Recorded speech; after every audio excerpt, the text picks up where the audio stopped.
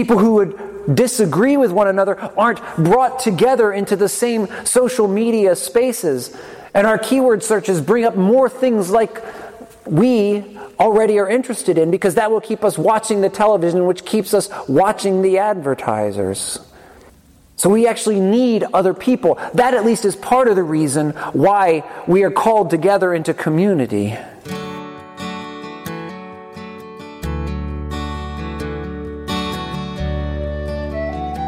You are listening to Holy Words from Holy Cross, the sermon podcast of Holy Cross Evangelical Lutheran Church in Nazareth, Pennsylvania. We hope you find these words a blessing in your daily walk with God.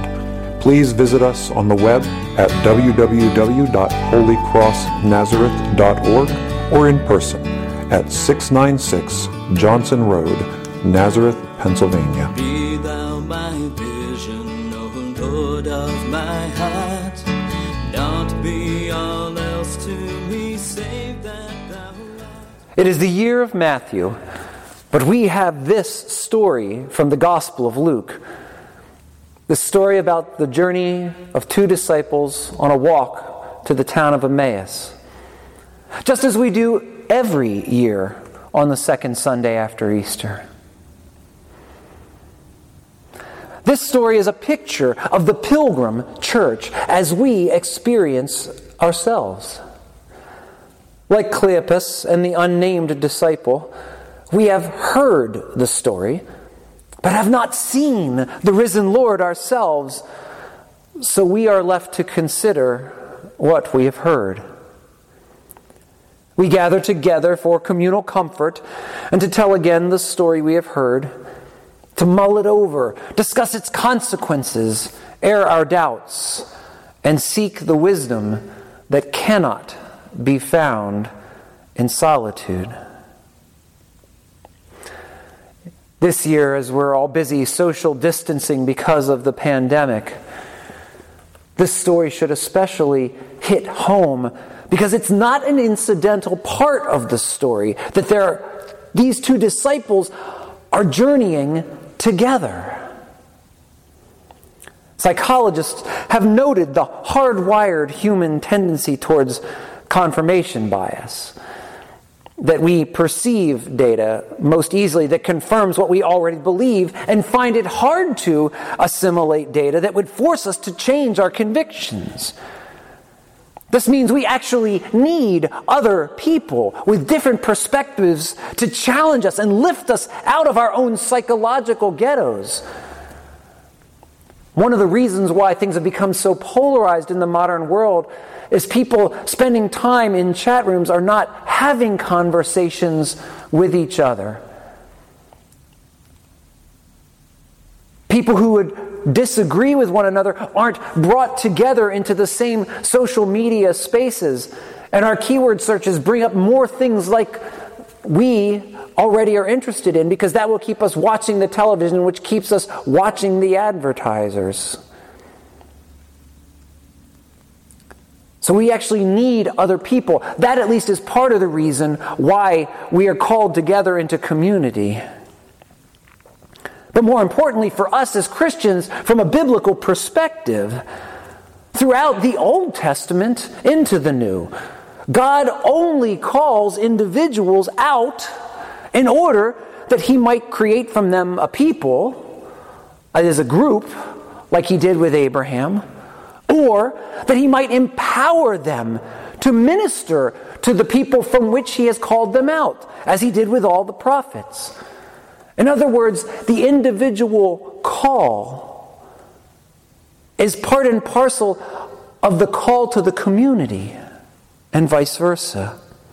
God does not prioritize the individual over the community or the other way around.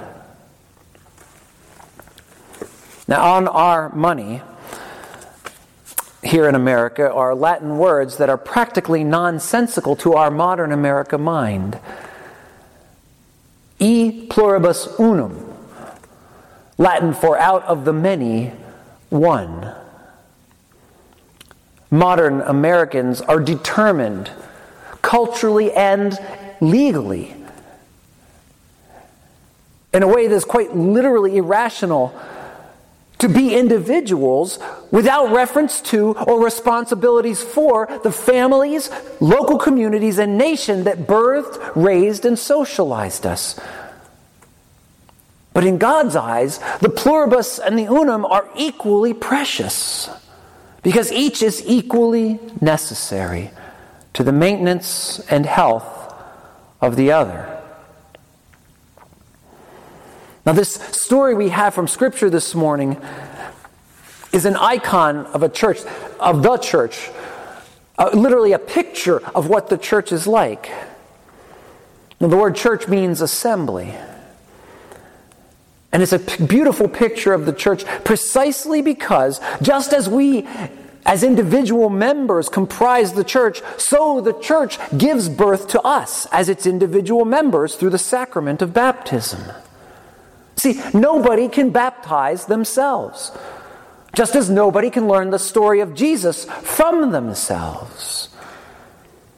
We need to be evangelized, whether it's through reading a book or being spoken to by someone else. We can contemplate God in the generic, sitting on a hilltop, but until someone tells us the story of Jesus, we will never know the fullness of who God is.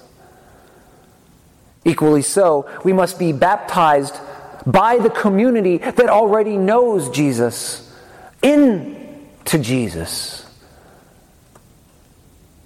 We are united with His community that He started even as He calls us as individuals. Now, in a time of social distancing, it is a powerful reminder to us, even a command, that we can, should, and must assemble as the people of God as soon as prudence and the rule of law permit. For it is when we are assembled that Christ becomes most powerfully present to us as individuals. Let me say that again. It's when we are assembled that Christ becomes most powerfully present to us as individuals. We are not made for isolation. We are not made for loneliness. And so, as the Pilgrim Church, the church on its way from Jerusalem towards some other destination like Emmaus, while we walk together discussing this Jesus phenomenon, Jesus Himself draws near, unbidden, unrecognized, fulfilling His promise that where 2 or 3 are gathered in my name, I will be there among them. And what are we discussing? Well, like those early disciples, with great anxiety, we're discussing our fears about the state in which we find life, our sense that the world is somehow upside down, our sense that something unfair has happened, that we've been cheated by our hopes, by fate, or maybe even by God Himself. We're discussing our concern that perhaps our loyalty was invested in the wrong place and we've been betrayed. Discussing our apprehensions about the authorities under which we live and whether they really have our best interests at heart. We talk about our sense of oppression that comes with laboring in the midst of confusion and misinformation. Perhaps even a disquiet deep in our souls we're willing to confess. A disquiet that says to us, your faith was misplaced. Instead of ennobling you, it has brought you low. So far, quite apart from the story of Jesus, any one of these anxieties could have been torn from the latest headlines during this crisis. Whether your preferred source of information be the Washington Times or the Washington Post, CNN and MSNBC, or Fox News and the Drudge Report.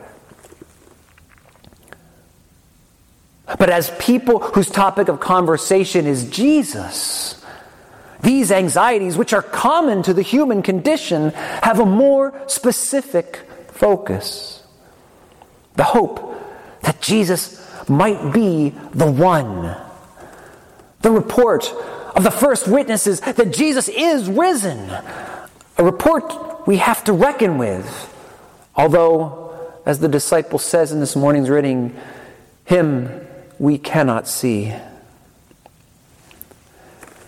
As we meet and discuss this great good news, this highly unsettling news, because it means an overthrow of everything we thought was sure and certain, the natural progression of life into death, Jesus shows up, unrecognized at first. Now, at first, as we encounter him, we must endure his upbraiding, his censure of us who are foolish and slow of heart, as he says. During most of the church year, we do this right at the beginning of the worship service when we confess our sins in front of the whole company.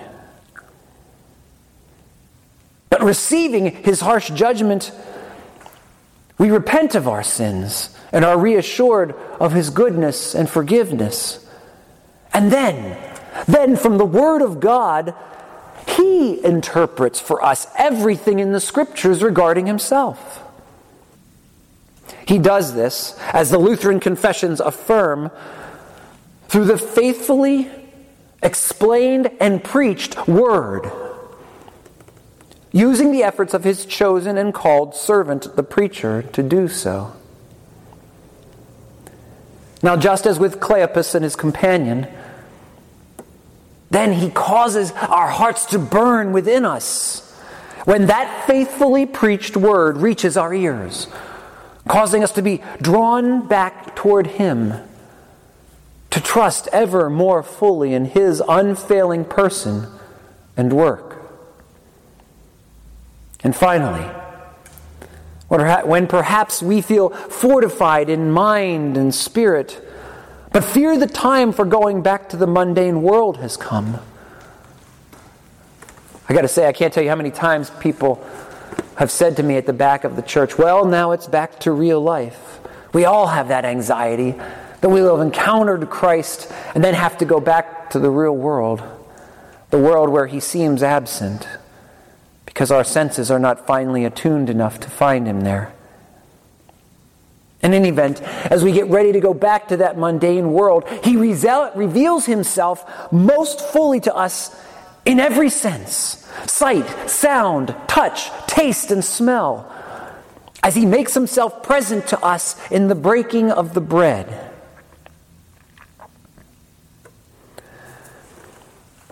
I want to draw your attention to the picture on this screen. If you're listening to this afterward on the internet, I'll have a link there so you can see well this piece of artwork. It's called Pilgrims on the Road to Emmaus, and if you're a fan of art, you probably can recognize that it's by Rembrandt. This is one of a series of 26 mosaic panels in the Sant'Apollinare Nuovo in Ravenna, Italy.